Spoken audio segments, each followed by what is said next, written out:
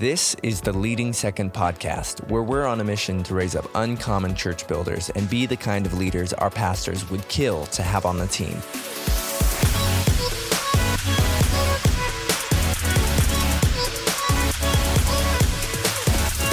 Well, welcome back to season 2 of the Leading Second podcast. My name is Brandon Stewart. So excited you're here today for another episode of the Leading Second podcast. If you lead, but you're not in charge, Leading Second is for you. So welcome home. And I'm excited. I have a conversation teed up for you today with a good friend of mine that I believe is going to encourage you and help you. So we're in for a great day today. Before we get there, though, I want to remind you that with Leading Second, we are in the middle of a campaign right now. We are calling I Am With You.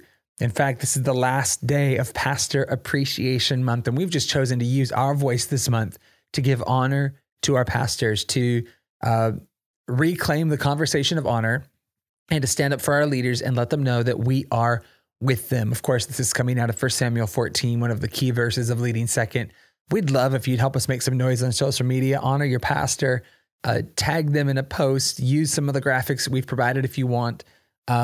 Hashtag Leading Second, hashtag I Am With You. Can we do that? Can we make some noise? Let our pastors know I am with you. I believe that'll breathe so much life into them. Also, we have merch available on leadingsecond.com for the I Am With You campaign. We have shirts and sweatshirts, and I think we have some sizes left of some sweatpants and all of the above. We'd love to have you represent our tribe right where you're at. So head to leadingsecond.com and grab your merch. Before we get into our interview today, we had another great I Am With You story come in, someone expressing their heart for their pastor. And I love that we get to hear from our tribe every single week. So let's check out another tribe member's statement of honor toward their pastor, an I Am With You story.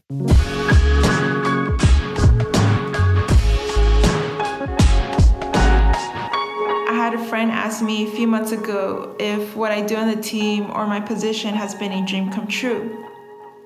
And while I really cherish and love what I do on the team, it's not what it's all about at the end of the day. For me, the desire of my heart has been to commit 100% of my life and time to the local church and to support my pastor's vision. And I think that's what it's all about, to lead from the second chair, is that we as team members don't get caught up in titles or positions, and if it changes, to be okay with it, as long as we know that the vision of the house continues to be protected and supported, that church continues to move forward and people get to know Jesus, and that our pastors know that their vision is our vision and that everything else becomes secondary. My name is Eva, and I am with you, Pastor Kevin.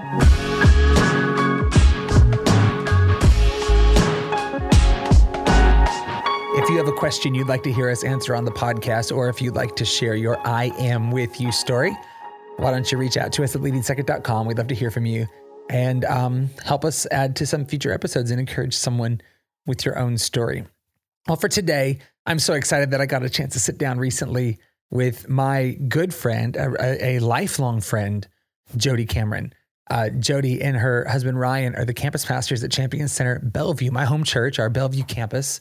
And lifelong friends of ours. Lindsay and I so value them and their boys and their place in our life, but they're significant leaders. They have a perspective and a strength about them that I so admire, that we all can learn from. And my friend Jody recently wrote a book. I'm so excited. It's called Fight of Your Life, and you can check that out at jodycameron.com. I believe there's also some coming available soon on Amazon. And I sat down with her and talked about the book, and it's a very unique book, and it so represents her heart, her faith, her strength. And I believe you'll draw a lot out of it. Today's conversation, we go a lot of different directions, and we talk about a lot of fights and pressures that we face in leadership. So I believe this will help you today. So here we go. Without further ado, my conversation with Jody Cameron on Fight of Your Life. Well, Jody, welcome back to the Leading Second podcast. Thanks for sitting down with us today. How are you? I'm good. And my friend wrote a book. I'm so excited for you. Thank you. Huge congratulations. The Fight of Your Life. Yes. And I just love that you wrote this. And we're going to have a conversation about it today. It's tragic though, because you didn't just write a book, you wrote a visual book. I did. And so we're going to talk about it, but no one can see it, which means you have to get it. But this book is very visual. You put down something, not just words on a page, but you brought it to life visually. The best way that somebody has described it to me, like I didn't even think about this, but somebody described it this way, that, it's as if somebody went through like a 200-page book, a regular like 40 to 50,000 word book, your traditional book, and highlighted all of their favorite parts, and then took those favorite parts and put it into a visual book. So every page is, power packed. Every page is a nugget that you can take away from. Every page is, you can open it and get something out of. And what I've been telling people is like, listen, if you need me to prove to you why the point matters, like if you need the facts and you need the stories and you need all the examples, you need all the words, this book isn't for you. But if you can take me at my word and take the book at its word and just open it up and be willing to not have the point be proved to you through all the words, but really just take it for where it is and what it is. It's a book you can read in a day, cover to cover. Check it off your list, keep it by your bed, go to it when you need it. I'm just excited you did the highlighting for me. Right? I know. I went through, I did all the hard work for you. I took that side of it out of it, and then worked with the designer and made it visually appealing for you, No, it's awesome. Well, so excited to dive into this. The book is called Fight of Your Life. Yes. And when I think of you, I do think of someone who fights. I think of someone who lives very intentionally every day. So I was excited for this one. I guess let's get the conversation started, because we're talking to leaders, and no doubt leaders end up in situations where we have to fight for our own life and fight for our own future. Right. Why did you write this book? Well, I feel like everybody has, like you said, everybody has a fighter in us, right? So we learn about it in school, the fight or flight, way that we approach things. And a lot of times I feel like people in general, but especially leaders, sometimes we end up in the wrong fights, because not every fight is a good fight. And so a lot of times we spend our energy on, these fights that in the long run, like, are they really going to matter in 5 years? Mm-hmm. Are they really going to matter in 10 years? And yet we put our time and energy into it. And so I was just really, challenged or inspired to write a book about, fighting the good fight of faith. Yeah. God's best. So the good fight of faith could really mean a lot of things. Everybody could have their own definition, but in this case, it's fighting for God's best in our lives, in our marriages, in our families, in our schools, in our workplaces, in our churches, finding those good fights and fighting for them. So instead of being, what am I fighting against all the time? It's being a person that fights for something and really fighting for something in our own selves, the peace that really God wants to give us. That's right. There's so much anxiety right now in the world. There's so much depression. That's something that I have faced personally myself. And knowing that I don't need to fight against depression, I just need to fight for joy. And I don't need to fight against anxiety, because that makes me more anxious. If I'm fighting against anxiety, like, I don't want to be anxious. Well, then I'm going to be thinking about being anxious. But if I'm fighting for peace and I'm fighting for joy, then I'm going to make different decisions, and my energy is going to be put towards something that I'm actually wanting as an outcome. Already preaching on the first point. I love it. And we can't move past this too quick. Even the Apostle Paul said, I have fought the good fight. Right. So not every fight is a good fight. Yeah. There's going to be fights you have to walk away from, Absolutely. And if you're a fighter by nature, you're going to want to fight it and you're going to want to win. But what one of the pages in the book talks about, is the price versus the prize, asking yourself, like, what is the price I have to pay right now to get the prize of this fight? So look at it as a leader. Like, if you're a second chair leader listening to this and you're at a meeting and you are just fighting for the prize to be right, like, your idea is right, or what you thought about the last event or the last meeting or the last weekend was right, and you're fighting it. The prize is that you're going to be right. Wow. Yeah. But if the price means that you're going to lose credibility for the way that you're fighting, or the price is you're going to actually, demean your leader or disrespect your leader because of the way that you're fighting. Yes, you could be right. And that could be your reward. That could be the prize. But if the price is greater than the prize, you got to walk away. Gosh, that's so good. You got to walk away. Oh, you're already getting my brain going on how many times I may not have quite got that right. Well, and I think of it in a marriage too, the phrase that I've learned is you might be right. Like that phrase has saved me from so many debates, so many arguments with my spouse, with my coworkers, with strangers. I mean, I had an appointment recently, and, usually if I tell them I'm a pastor, then we don't talk for the rest of the time because, they're nervous, but they started asking me all these theology questions and wanted to debate with me, wanted to pull a fight out of me. And I kept saying, I don't agree with that, but you might be right. And it would stop the debate, because at the end of the day, those fights, like with my spouse, with Ryan, it's not worth it to me to always be right. Yes. And fight for that if it means that it's going to dismantle our relationship in the process. I think that's just so good right now. Our generation is caught up in ideological purity, and I think that's why we're so polarized right now is everyone's worried about being right and getting to the farthest extreme of the conversation. We have forgotten to fight for things like empathy, like understanding each other. Yep. Empathy doesn't mean you agree with somebody. It just means I understand where you're coming from. Right. Or, I think those kinds of things are fighting for the neutral ground of agreement and unity is sadly, in some contexts, a lost art. Yeah. So pull back the veil for us for a second. You put a lot of heart into these pages. What's one of the greatest fights you feel like you have faced in your life? That's a good question. I feel like as an individual, probably one of the biggest fights I've faced is just like the bully between my ears, what critic am I, what voice am I going to listen to? Like I've got a pretty big critic. If people know the Enneagram, like I'm a 1 on the Enneagram. So it's that critic's got like a megaphone in my ears all the time. Right. So that's probably one of the biggest as an individual.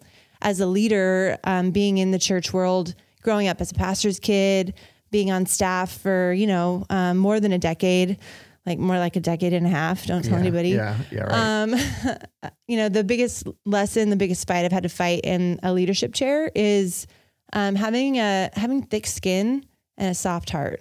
Like being unoffendable, having that thick skin where I'm going to get hurt, I'm going to get betrayed, I'm going to feel misunderstood or whatever. And like having that thick skin to stay in position and stay in leadership and not be offended. And, that word kind of we've adopted. It's not even a word. Like unoffendable. We're going to make it a word. We're just going to make it. It's going to be in the dictionary, people. Just give it time. Right. And yet have that thick skin with a soft heart, like still being able to be vulnerable to people and still being, available to trust people again and let other people in, even though I was hurt last month or last year or 10 years ago or whatever it is, like having that thick skin to not be offended, but then having that soft heart. It's really good to continue to let people in, continue to let God speak to me, speak through me. And that doesn't happen if I've got thick skin and a hard heart.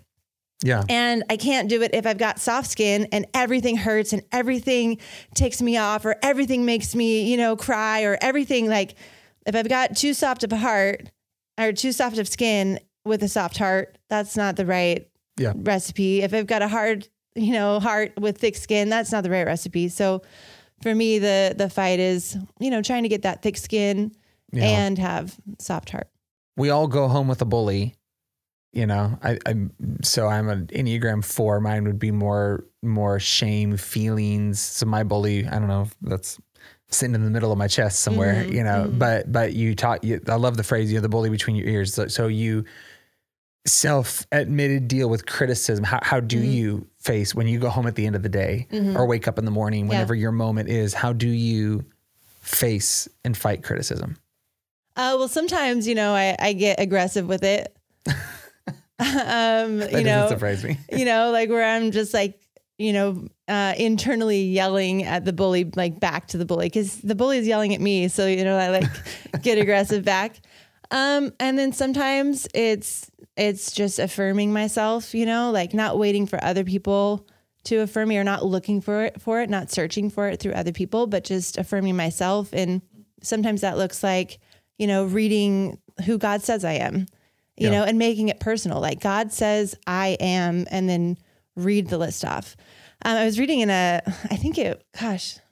was not a Christian anything. It was a very like educational something, maybe like Psychology Today or, sure. Like one of those psychology journals or something. Yeah. And it was talking about, facing your inner critic. And one of the strategies that they shared was to separate yourself from the bully, or separate yourself from the critic. That's right. And so instead of saying I or whatever, I would say, Jody, you do not have to listen to this critic. Like, it sounds like I'm kind of a crazy person when I say it like this, but it's really helped me to sort of separate myself enough from that bully inside of my ears to say, Jody, you are not what this critic is calling you. You are not a failure. Yep. You are not, a disappointment, or whatever the lie is inside my head, but stepping back enough, almost as if I'm saying it to somebody else, Yep. And because the truth is, most of us wouldn't say what we say to ourselves to other people. That's so true. We're so much nicer to other people. We believe the best about other people. And yet when it comes to ourselves, we're so quick to believe the lies. And so sometimes it's just a matter of stepping back enough and saying, insert your name here, and then tell yourself what you would tell your best friend, or tell the leader sitting next to you, tell yourself that, and then start to believe it. That's just one of the strategies that's started to help me. I have heard the same thing said about shame, actually, that if you can externalize it, so if you can get it down on paper exactly as you're saying it to yourself, as gross and as ugly as it is, if you can externalize it and get it out of the space between your ears or the space in the middle of your chest, if you can get it out of there, you can look at it for what it is, and you can counter it with the truth of God's word, and you can counter it with affirming yourself. So I could not agree with that anymore. Let's go just one more degree, and let's talk for a second about, you and I were talking about this in a meeting earlier today. Anxiety, depression's a real deal in our culture right now. I mentioned to you, in the meeting, I was, texting with a leader about that was walking through something tough in this arena, and you mentioned you had as well. And there's no doubt leaders are facing, and I don't think any of us are quite to the bottom of it yet, where it's coming from, but no doubt there's an increase, there's an uptick in leaders experiencing some very real symptoms and walking through anxiety. In fact, spoiler alert, in a couple of weeks on the podcast, we have an episode coming up on mental health that I'm excited about. So we're just going to keep peeling that onion, I guess, a little bit. But what would your thoughts be on a person who finds himself in that situation and the fight that comes with that? Man, let the light in. I think every person is different in how they feel it or see it or sense it or experience I call it darkness. Because when I've faced it, it's always felt dark, it's felt like a dark tunnel or a dark year or, a dark season. And it's dark because I'm ashamed of it, or I can't believe I'm struggling with this again. And so it's easier in my head to keep it dark and to keep it like me, myself, and I kind of knowing about it. And yet every time I let the light in, whether that's telling somebody like, hey, I've been struggling lately.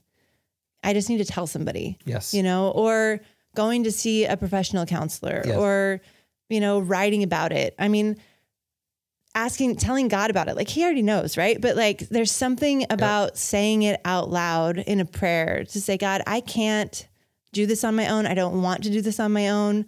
And just letting the light in has been the game changer for me. So when I originally started going through it, it got big for me maybe 5 or 6 years ago, where I started recognizing that it wasn't just the critic inside of my head, but it was becoming something more. Like it was starting to lead me down thought ways and pathways and things that I don't want to have any part of in my future.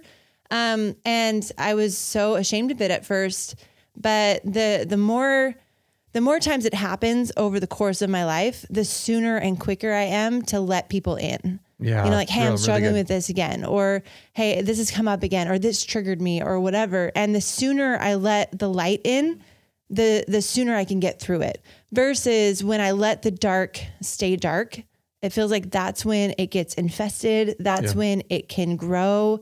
That's when I feel isolated. Yep. But the sooner I can get over whatever it is inside of yourself that is holding you back from getting help, the sooner you can get past that and just ask for help. Yeah. Whether it's a professional or whether it's somebody in your life that you trust, like whoever it is, let the light in. Yep. Darkness can't control light. Like light always overcomes it. Absolutely. And I think that maybe brings me to the final thing I thought of that we could talk about today. When you talk about fights, the word says our battle is not against flesh and blood. Mm-hmm. So we are in a fight. Mm-hmm. I mean, maybe one of the greatest fights of our life is there's a real enemy out there. And when you sign up to lead in the kingdom of God, you didn't sign up to preach. You didn't sign up, for Christian notoriety. You didn't sign up for to influence. You signed up for a war that we're all in, and we are on the front lines, which means you're going to take incoming fire. You're going to take shots because there's an enemy that doesn't want us doing what we're doing. Yeah. And so part of, I think, how we have to fight is we have to stay spiritually on guard. Yeah. And what has that looked like for you in your life as you have fought spiritually? And you've already alluded to some things, but just what does that fight look like for you? I think you hear about, we don't fight against flesh and blood, but against principalities and it's this idea that we're fighting against things that we don't see. Right. Right. I think the flip side of it is knowing and believing, not just for somebody else, but for myself personally. Yes. Because I could preach this all day. Like I 100%. Believe this 100% for you. I believe it for the next person. I could get up in front of a crowd and preach something and believe it 100% for them. And then when I'm by myself, somehow disqualify myself from the very thing that I believe 100% for somebody else. I mean, that's just real talk, right? So for me, like, knowing that, yes, there are things that I'm fighting against that I can't even see. The game changer for me was 100% belief that I'm also fighting with something that maybe I can't see. Yes. But is for me. Yes. On my side. Yes. Working when I don't see it. I mean, there's a page in my book, whether we can see him or not, whether we can feel him or not, God is with us and he is for us. Yes. Like that was a game changer for me to believe it, not just for somebody else, but to believe it for me. And just it's an underestimated thing, but the armor of God, like it's there. We can access it.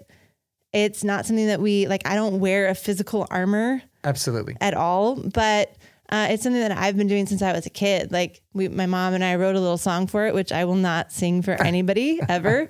But I sing it with my boys. You could maybe get them to sing it for you someday. And we sing it on our way to school. We put on the armor of God and I don't take it lightly. Like I think that it's a way that we can fight a spiritual battle that a lot of us maybe don't tap into because we don't understand that side of it. But without getting weird or over spiritual, I mean, we're fighting against things we can't see.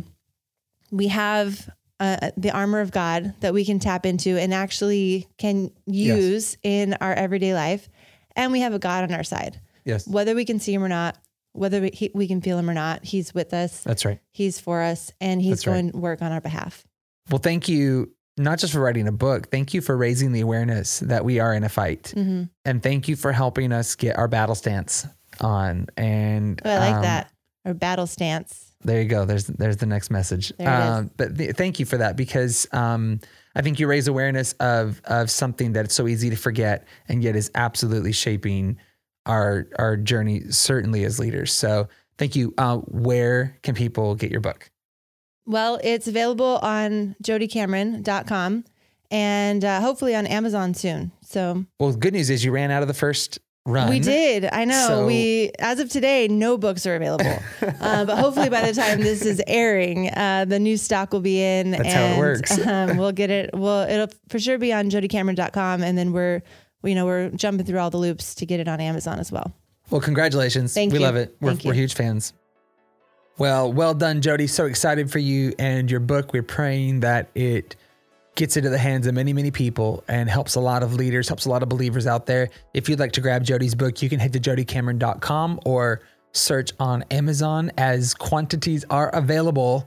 You're going to want to get this book. It's going to help you and will encourage you in your faith and your leadership journey. So, hey, if this podcast has resonated with you, why don't you tell someone? Why don't you hit the subscribe button? Plan to make us a part of your world every single week. Also, help us out. Make some noise on social media with the I Am With You campaign. Honor your pastors. #leading second. #I am with you. We'd love to make some noise and reclaim the conversation. So, hey, Leading Second, we love you. I pray for you so often. And I may not know many of you. I get to meet some of you from time to time throughout the year, but I'm just so excited that we get to do life together and ministry together and build God's church together. So until next time, Leading Second, you know what it is. Let's run strong for the kingdom and lead in an uncommon way together.